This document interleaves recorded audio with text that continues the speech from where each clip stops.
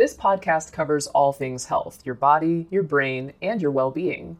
Each week, we'll be joined by doctors, as well as the occasional guest, to talk about the health topics that mean the most to you. Mom deserves the best, and there's no better place to shop for Mother's Day than Whole Foods Market. They're your destination for unbeatable savings, from premium gifts to show-stopping flowers and irresistible desserts. Start by saving 33% with Prime on all body care and candles. Then get a 15-stem bunch of tulips for just $9.99 each with Prime. Round out Mom's menu with festive rosé, irresistible berry chantilly cake, and more special treats. Come celebrate Mother's Day at Whole Foods Market. With the 2022 Winter Olympics underway, what lessons can an 8-time Olympic medalist teach us about life and protecting our mental and physical health? I'm really excited to welcome our guest, 8-time Olympic medalist Apollo Ono. That, I think, makes you the most decorated American Olympian at the Winter Olympics, right? I think for the U.S. it does. So you're joining us to share how you've made a pivot to new experiences, including writing your most recent book, Hard Pivot. So thank you so much for being with us today. Yeah, thanks for having me. So how are you enjoying this year's Winter Olympics? What are you watching?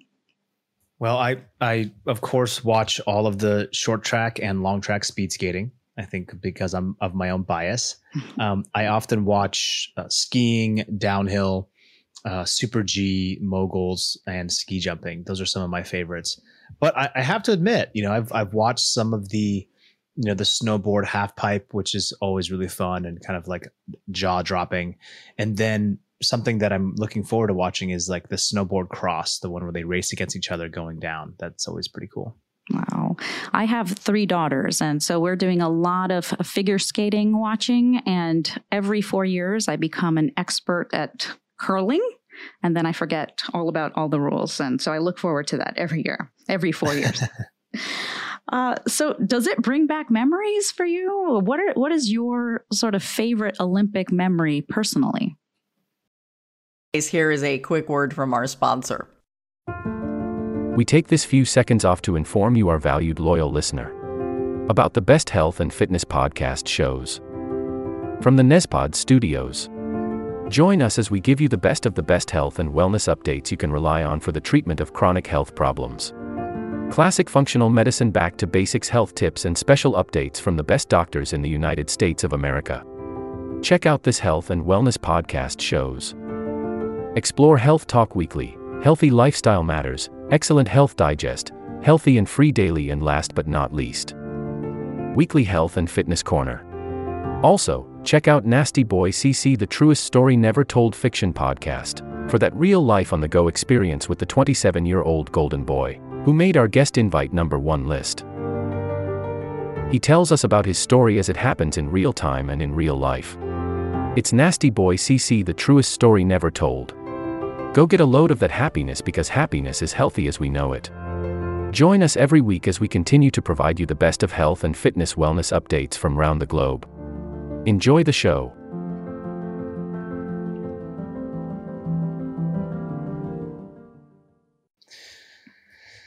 Well, my favorite Olympic memory is probably the ones that I've competed in myself. So in the 2002 Winter Olympics, in the 2006, and then again in the 2010 Winter Olympics, they all had their special moments, which are somewhat ingrained in my memory and my psyche forever, both because of just the natural kind of, ups and downs emotionally that one experiences throughout those games, but also they were just such an important part of my life that I carry with in terms of life lessons and insights with me today. So there's a few that stick out and that resonate the most. I think the first is my first ever Olympic race and final, which was the men's 1,000 meters in Salt Lake City. That was in 2002, literally 20 years ago.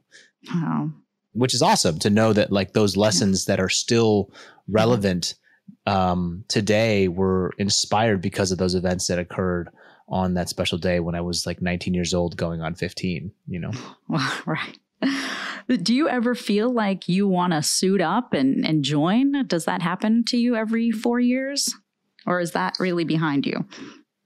I think it's taken me many Olympics to finally get to a point where I feel like I don't have the desire to go out there and race. I think subconsciously there's still this belief that I can be very competitive on the international stage. And then I need to kind of remind myself that I actually have not trained in that capacity in 12 years. And so sometimes the mind wants to do something the body's not able to. So from being an elite athlete, you've done a variety of things since then, and you discuss that in your new book, Hard Pivot. Can you tell us what do you mean by hard pivot, and what does that mean in speed skating and outside of speed skating? Sure. A hard pivot in speed skating is a very high speed, aggressive turn that we perform on each corner of the rink. On both sides of the rink. So, going 30 to 40 miles an hour in one direction and then crossing over onto our right skate, leaning over into a pivot and hopefully successfully executing that turn without slowing down and or falling to go in the complete opposite direction.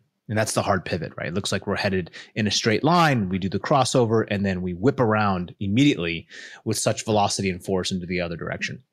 The blades themselves are about 1 millimeter thick. We're putting like 2.5 to 3 G forces on one leg per corner. So a tremendous amount of pressure. And the hard pivot in speed skating, the way I describe it, is very much like how we're kind of living our own lives, right? We're kind of speeding along, and at the snap of a finger, we either by choice or by force, we have to do these maneuvers and these hard pivots. And many times we don't execute them successfully, and we fall and we crash and we get knocked down.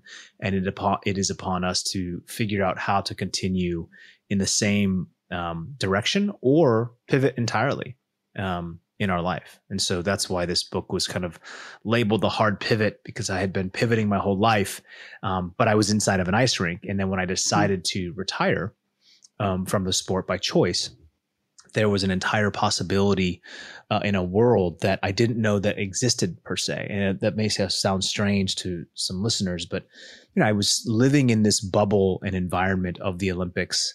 I didn't know what else out there was important. I didn't care, quite frankly.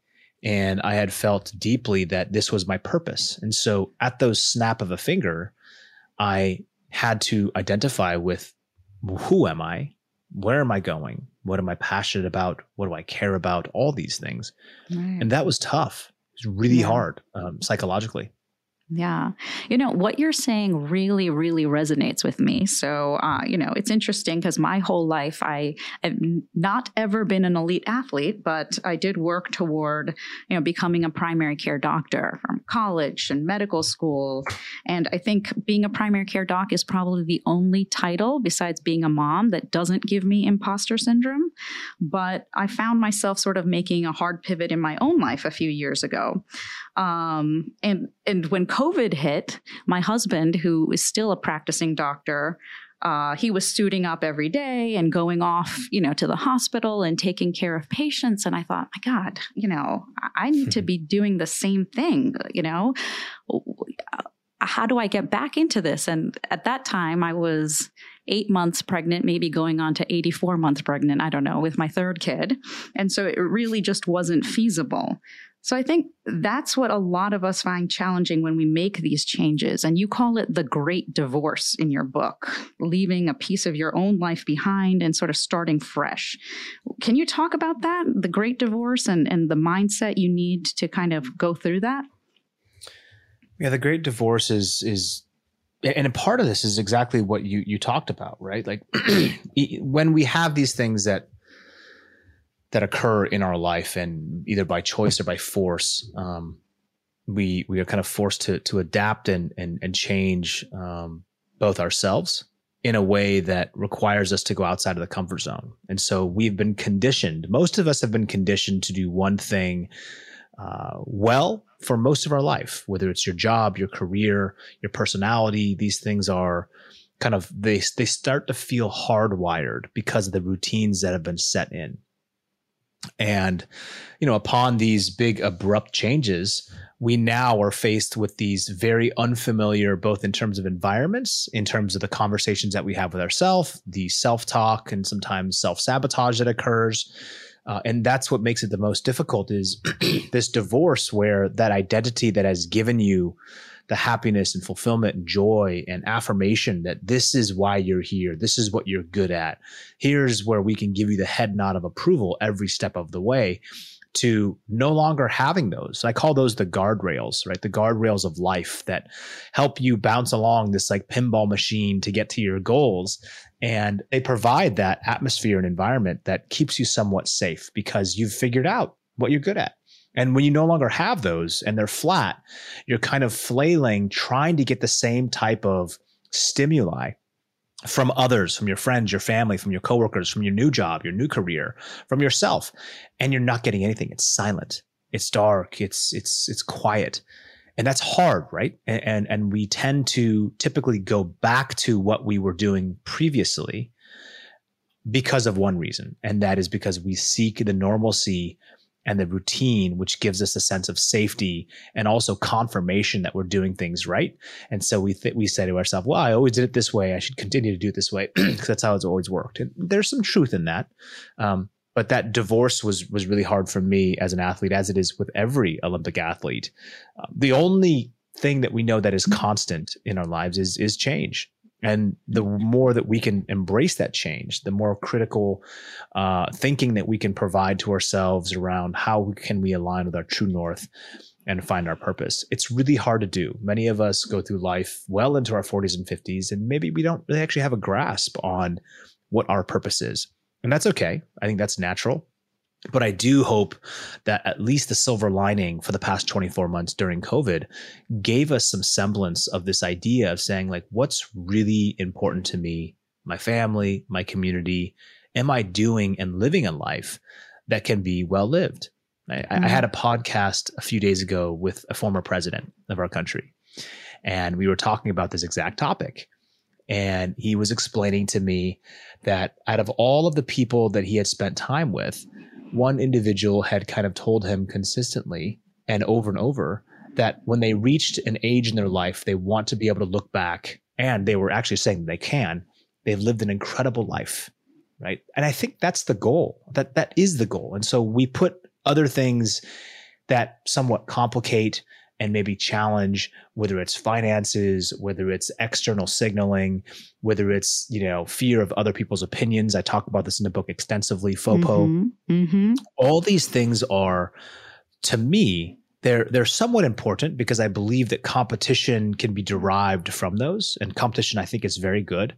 But I do think that we have somewhat and sometimes become handcuffed to an external goal and signal that perhaps is not completely in alignment with what we actually and truly want. And that is an issue because if you find out when you're 60 or 70, you look back on your life and you say, I've been living for a bunch of strangers. I've been presenting and living my life in a way that maybe satisfies my grandparents or my parents, but it doesn't make me happy. And, culturally, I understand that, being half Japanese, right? And kind of subduing those natural passions and wants to satisfy the passions and wants from my parents, from my father. But I do think we have the ability now to have more open and transparent conversations, not just with them, but more importantly with ourselves. So what was the moment for you? What was it in yourself that said, I need to leave speed skating behind? Because as you say, and you say it in your book too, that you felt physically you were probably still in that elite arena. So what was it that made you say, okay, this is the moment that is making me walk away from this, what I've known my whole life? So, as I watch these Winter Olympics and I see athletes like Shaun White competing in his fifth Olympic Games, I physically could have very easily went on to compete in 2014 and then again in 2018 and probably in these games. Here is a quick word from our sponsor. We take this few seconds off to inform you, our valued loyal listener, about the best health and fitness podcast shows from the Nespod studios. Join us as we give you the best of the best health and wellness updates you can rely on for the treatment of chronic health problems. Classic functional medicine back to basics health tips and special updates from the best doctors in the United States of America. Check out this health and wellness podcast shows. Explore Health Talk Weekly, Healthy Lifestyle Matters, Excellent Health Digest, Healthy and Free Daily, and last but not least, Weekly Health and Fitness Corner. Also, check out Nasty Boy CC, the truest story never told fiction podcast, for that real life on the go experience with the 27-year-old golden boy, who made our guest invite #1 list. He tells us about his story as it happens in real time and in real life. It's Nasty Boy CC, the truest story never told. Go get a load of that happiness, because happiness is healthy as we know it. Join us every week as we continue to provide you the best of health and fitness wellness updates from around the globe. Enjoy the show.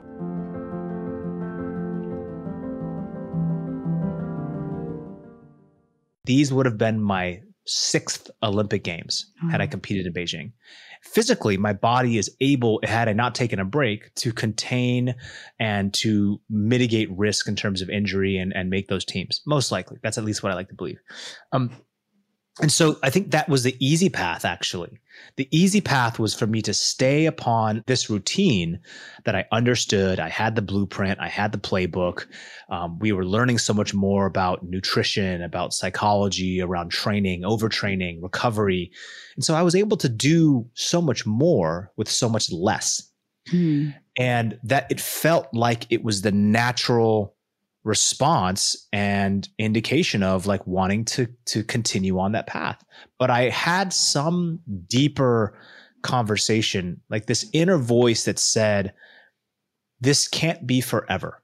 And at some point you need to go against the grain, even when you don't feel ready. And by the way, I wasn't ready to retire. Like I was in absolute peak physical and mental condition. It was actually just starting for me in terms of how I understood the sport in its entirety.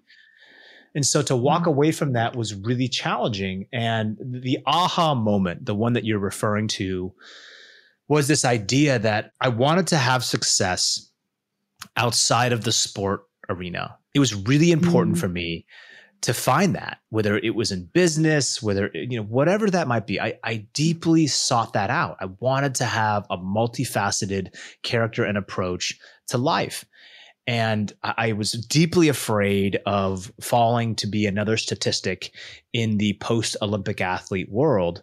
And it was very real. I wasn't retiring with tens of millions of dollars and hundreds of millions of dollars like some athletes are, that have an incredible brand. They've got great advisors. I mean, Olympic athletes typically are in debt $35,000 a year. I mean, that people don't know that, right? Like most athletes. And so you've basically sacrificed your entire university and collegiate experience. Now, this is back then. It's changed today. Athletes, as you saw, like Nathan Chen and others are enrolling in university at the same time. But in speed skating, it requires so much training. There just simply isn't enough time to do them both really well. And so you do sacrifice one, and I did.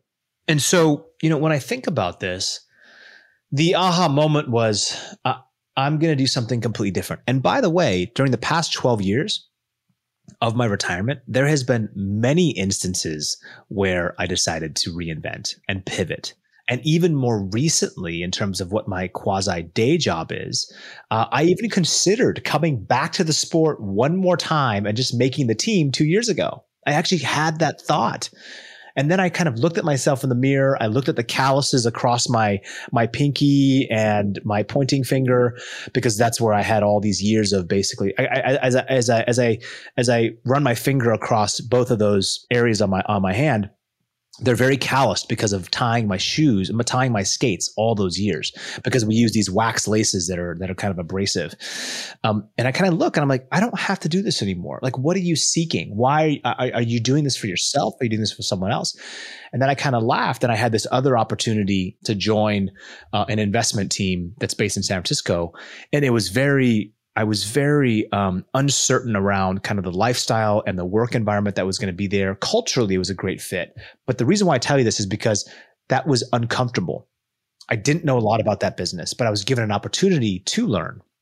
And so along that process, I think these things come into play, which is really important for us to take advantage of. Wow. So, one of the things that's my favorite part of any book is the dedication. And you dedicate your book to your father, your godmother, Maria, and Bianca. So beautiful and so powerful. Can you share with us how each of them helped support you through your hard pivot phases? Yeah, absolutely. Bianca, she's been my best friend for the past 6.5 years. She's given me so much insight, knowledge, and also pushed me to want to grow in areas of my life that had been stunted or perhaps compartmentalized for most of the last of my 12 years in retirement. And she's always pushed me to kind of lead with empathy, lead with love, show the vulnerability. Communication has never been a great or a strong point in my relationships in the past. And she has absolutely demanded that I have to improve in many areas of that. And so she's been incredible. My godmother, Maria, has been the real kind of philosophical shaman, so to speak, in my life. And one that she's just given me so much knowledge around being more inquisitive around myself, seeking truth, trying to peel back the layers of texture to understand what does Apollo want from the universe and what do I believe the universe wants from Apollo? Those types of deep inner questions. And then my father's been just in amazing in so many ways, having to raise me as a single parent, not having, a ton of financial resources and support, through his example of work ethic. My father he's taught me so much, as he does to this day. I'm still in awe of the incredible wisdom that he has, both in terms of how operationally this world is turning and moving, and also how I can mitigate some of those natural responses and reactions that I have to what's happening around me. He's done he's an excellent job of showing me that. So I'm deeply grateful for those people. Yeah, it is so critical to have that support system. But as you said, the hard work really happens inside of yourself, with regard to self-reflection and figuring out what you want to do in the future. So do you think it's harder right now for elite athletes that are in the limelight because of social media? Does FOPO, the fear of other people's opinion, is that worse in our current landscape? Yeah, I love the FOPO explanation, and I first was introduced to this through my good friend Michael Gervais, who's a sports psychologist in Southern California. He's worked with a lot of the Olympic teams, and when we were on his podcast, he kind of introduced this idea of FOPO to me, and I think that we talk about these social media additional and external pressures associated. Now, there's two sides to every story, right? One of them is that, with the power of social, the ability to connect with fans, to be vulnerable, show empathy, and also purely from a commercial perspective, it's so much more opportunity today than there's ever been for athletes who aren't even the best to make a great living using, if they can figure out how to build communities and engage with those communities and fans. So I think on the social media side, the data is pretty clear around, if you use it as a tool, it's powerful. If it uses you as a tool, we know the detriment there associated. And so I think it's important for all athletes to move from being in the passenger seat in the social media world of pressure and instead move to the driver's seat and realize that it's delicate. It's something that can be really, really important to a brand, and from a career perspective, but also that it requires work. And the work is not only in terms of producing content, but also in terms of limiting the types of content that you're consuming. Because as we all know, our mental addictions to these devices and these dopamine responses it's so easy to become engulfed in a world of scrolling on your phone. And that, they make it really easy. And they're excellent at it. They're incredible at it. So we have to do our best to, I think, maintain our own discipline over how, when, and what types of content that we are consuming. And then also allowing that to not to permeate into our psyche in a way that will be detrimental. All right. It's so interesting because the last few years, we've really seen elite athletes take a stand for their mental health, whether that means pulling out of competition or stepping away from media. What do you think about that? And how did you protect your own mental health when you were an elite athlete and had the pressures of an entire nation on your back? Well, the pressures are real, and they are a part of the responsibility of being an Olympic athlete. I don't think we can shy away from that. I do think that ultimately the decisions are up to our own, and it's important for us to maintain that kind of quiet calmness and coolness that allows us to be our best. But as we saw from the 2021 Tokyo Summer Games, what we saw with athletes speaking out about mental health on the world stage in the pinnacle of the moment. This is unprecedented in any capacity. The conditioning that I had grown up with, and many before me, was that when you define strength and pressure, they mean that you wipe away all other emotions and noise that are happening between your own two ears. And that's how we were brought up. It was a non-starter conversation to say, when someone says, "Are you okay?" for you to actually tell the truth. And I think many of us live in that environment. Are you okay? I'm okay. Yeah, I'm fine. I'm okay. I mean, it's hard, but I'm getting through it, right? These kind of like little, basically mini lies that we're saying to ourselves and to others. That's how we've been conditioned for so long, because we've never celebrated someone in the past who has been so open and so vulnerable. But I think that deep down on the kind of contextual layer, we've always sought that. We've always wanted someone who was hyper authentic, that friend or family member who just can't help themselves, right? Maybe they're really loud in a restaurant. Maybe their laugh is like so ridiculous, and they know it, but they just simply can't help it. There's something naturally authentic about that person that we want to have for ourselves. It's like the saying, dance like no one is watching. And the person who can dance like no one is watching is, I mean, we all want that. And so when you see this happening in the real world scenario of the pressures of the Olympic Games and athletes saying, "I'm not okay," and you know what? I'm not going to make a decision based upon your export of beliefs of what you believe I should do in these moments. That takes a lot of courage. That's actually completely opposite of what people believe it. If you don't agree with Simone Biles' decision, for example, and you say, "Oh, I think that she's being selfish, or I think that she's letting her teammates down, or I think that she's just cracking under pressure," like whatever your idea is that you're trying to export to her, we have no idea what that woman is going through, the trauma that she has experienced, the thoughts that's happening, or the safety associated with flying and hurtling through the air, doing those incredible feats of superhuman performance in gymnastics. So I, like many, and this is me being really open, my natural reaction to when I heard that, it was like, hey, that doesn't seem right. She needs to toughen up. And then I was like, wait a second, Apollo, you're wrong. You are completely wrong. You don't know anything about this person.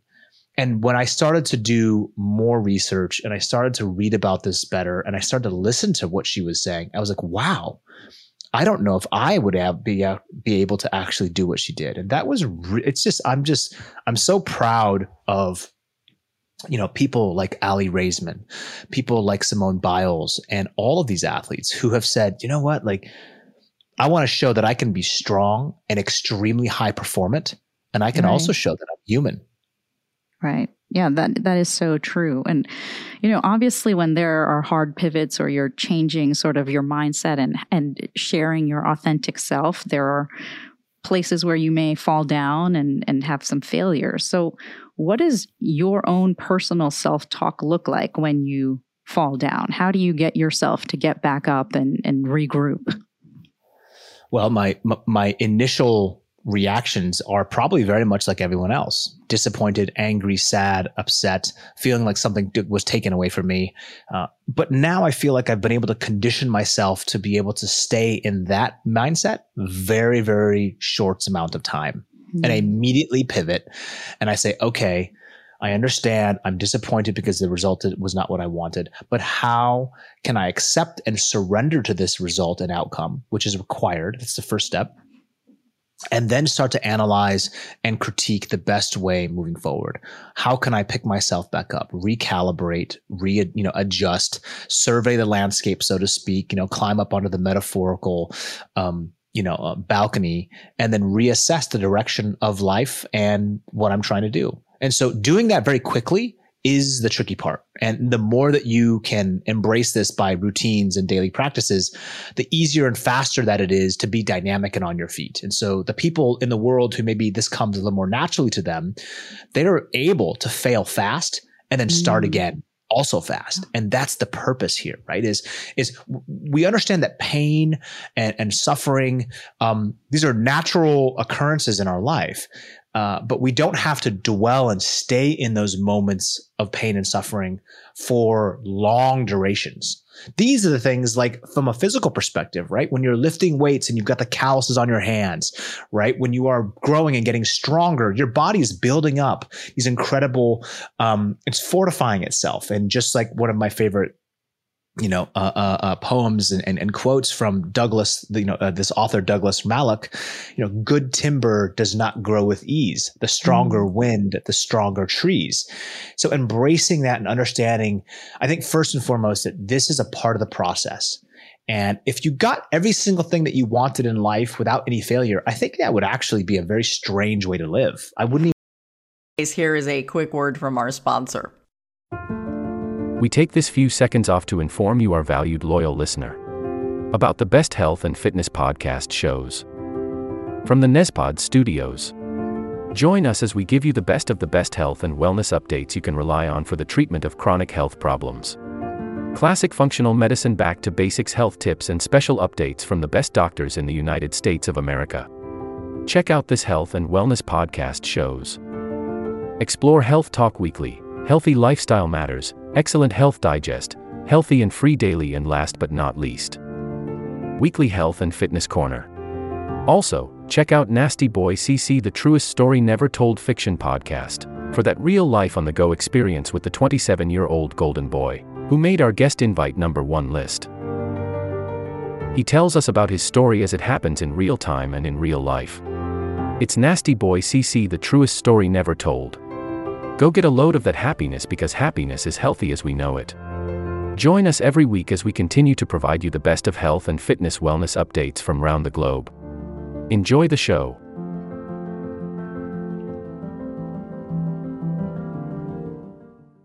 I don't know how to explain that.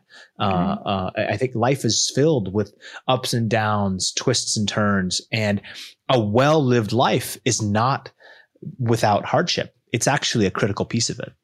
Yeah, I think that's so great. And such an important point, that it's really the emotions may all be the same. The negative self-talk may be the same in the beginning, but it's the speed with which you shift and recalibrate. I think that's such a crucial way to think about it.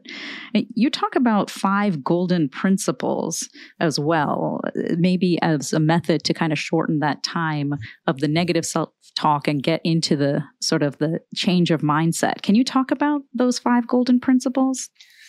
Yeah, the 5 golden principles are what I have found to be pretty relevant and consistent, not only in my own life, but in other people's lives as well. And I'd like to share them with you now. The first is gratitude, some sort of daily practice that lets us maintain perspective, cultivate empathy, and alleviate stress in real time. The second is giving, selflessly giving our time, attention, and resources to others, but also giving ourselves the best possible chance of success, which means no more self-sabotage. And that also means the way that you talk to yourself. 3 is grit. How can we develop mental stamina, resilience, and toughness to persevere through the harshest of times? 4 is gearing up, and that means gearing up your expectations, setting your expectations, the ways in which we can prepare ourselves to meet the challenges that we have with flexibility and grace. And the last is go. going and getting into action, developing the courage to go and take that risk, take that chance, to learn from both success and failure and come back stronger, to not allow the paralysis by perfectionism mindset to stall or make you hesitate or never launch or never do that thing that you are deserving to do. And these have resonated, I think, in many ways in my life when I was an athlete. They've resonated in many ways post-career, and they also just seem to keep me so centered. And I really hope that people can embrace these 5 golden principles as kind of foundational frameworks and tools that can help anchor themselves when it feels like the sea is getting too rocky, so to speak. Right. And so many of us are feeling that right now with COVID, the various waves of coming and crashing into us and maybe changing our direction. Or we think we're re-entering and then we don't and we can't. And now hopefully we're entering that phase where we can go with what we feel is right in our heart. So what's next for you? Are you in a glide phase of your life right now, or are you trying to pivot to something new? Well, what's next for me is I joined as a general partner of a venture investment team based in San Francisco called Tribe Capital, and so we talk to early stage technology companies and founders, and hopefully who are trying to change the world. And we support them along that journey. That has been very different than anything else. And the culture that Tribe Capital has built has been pretty spectacular, both in terms of work ethic and cadence, but also team environment. That has been my newest pivot. But at the core, what I really love is everything that's in the book Hard Pivot. And I take those principles with me when I talk to the next generation of young founders, and hopefully can instill and give them insights around what is to come and how they can embrace these challenges and pressures associated with being an entrepreneur and be their best self, to figure out that, life is short and these moments that we're given are truly a gift. And so maximize them as much as possible. So it's like this pivot that I'm doing what I really love throughout the work of Hard Pivot. I have another idea for another book already, actually, that I've been sketching out early this morning.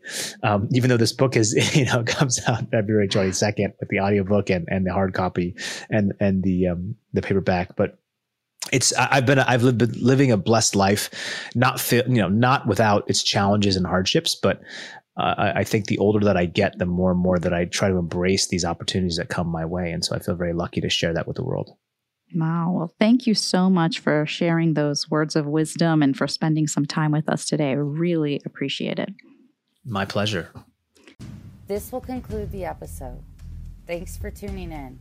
If you like what you hear, please leave a comment and subscribe. Thank you.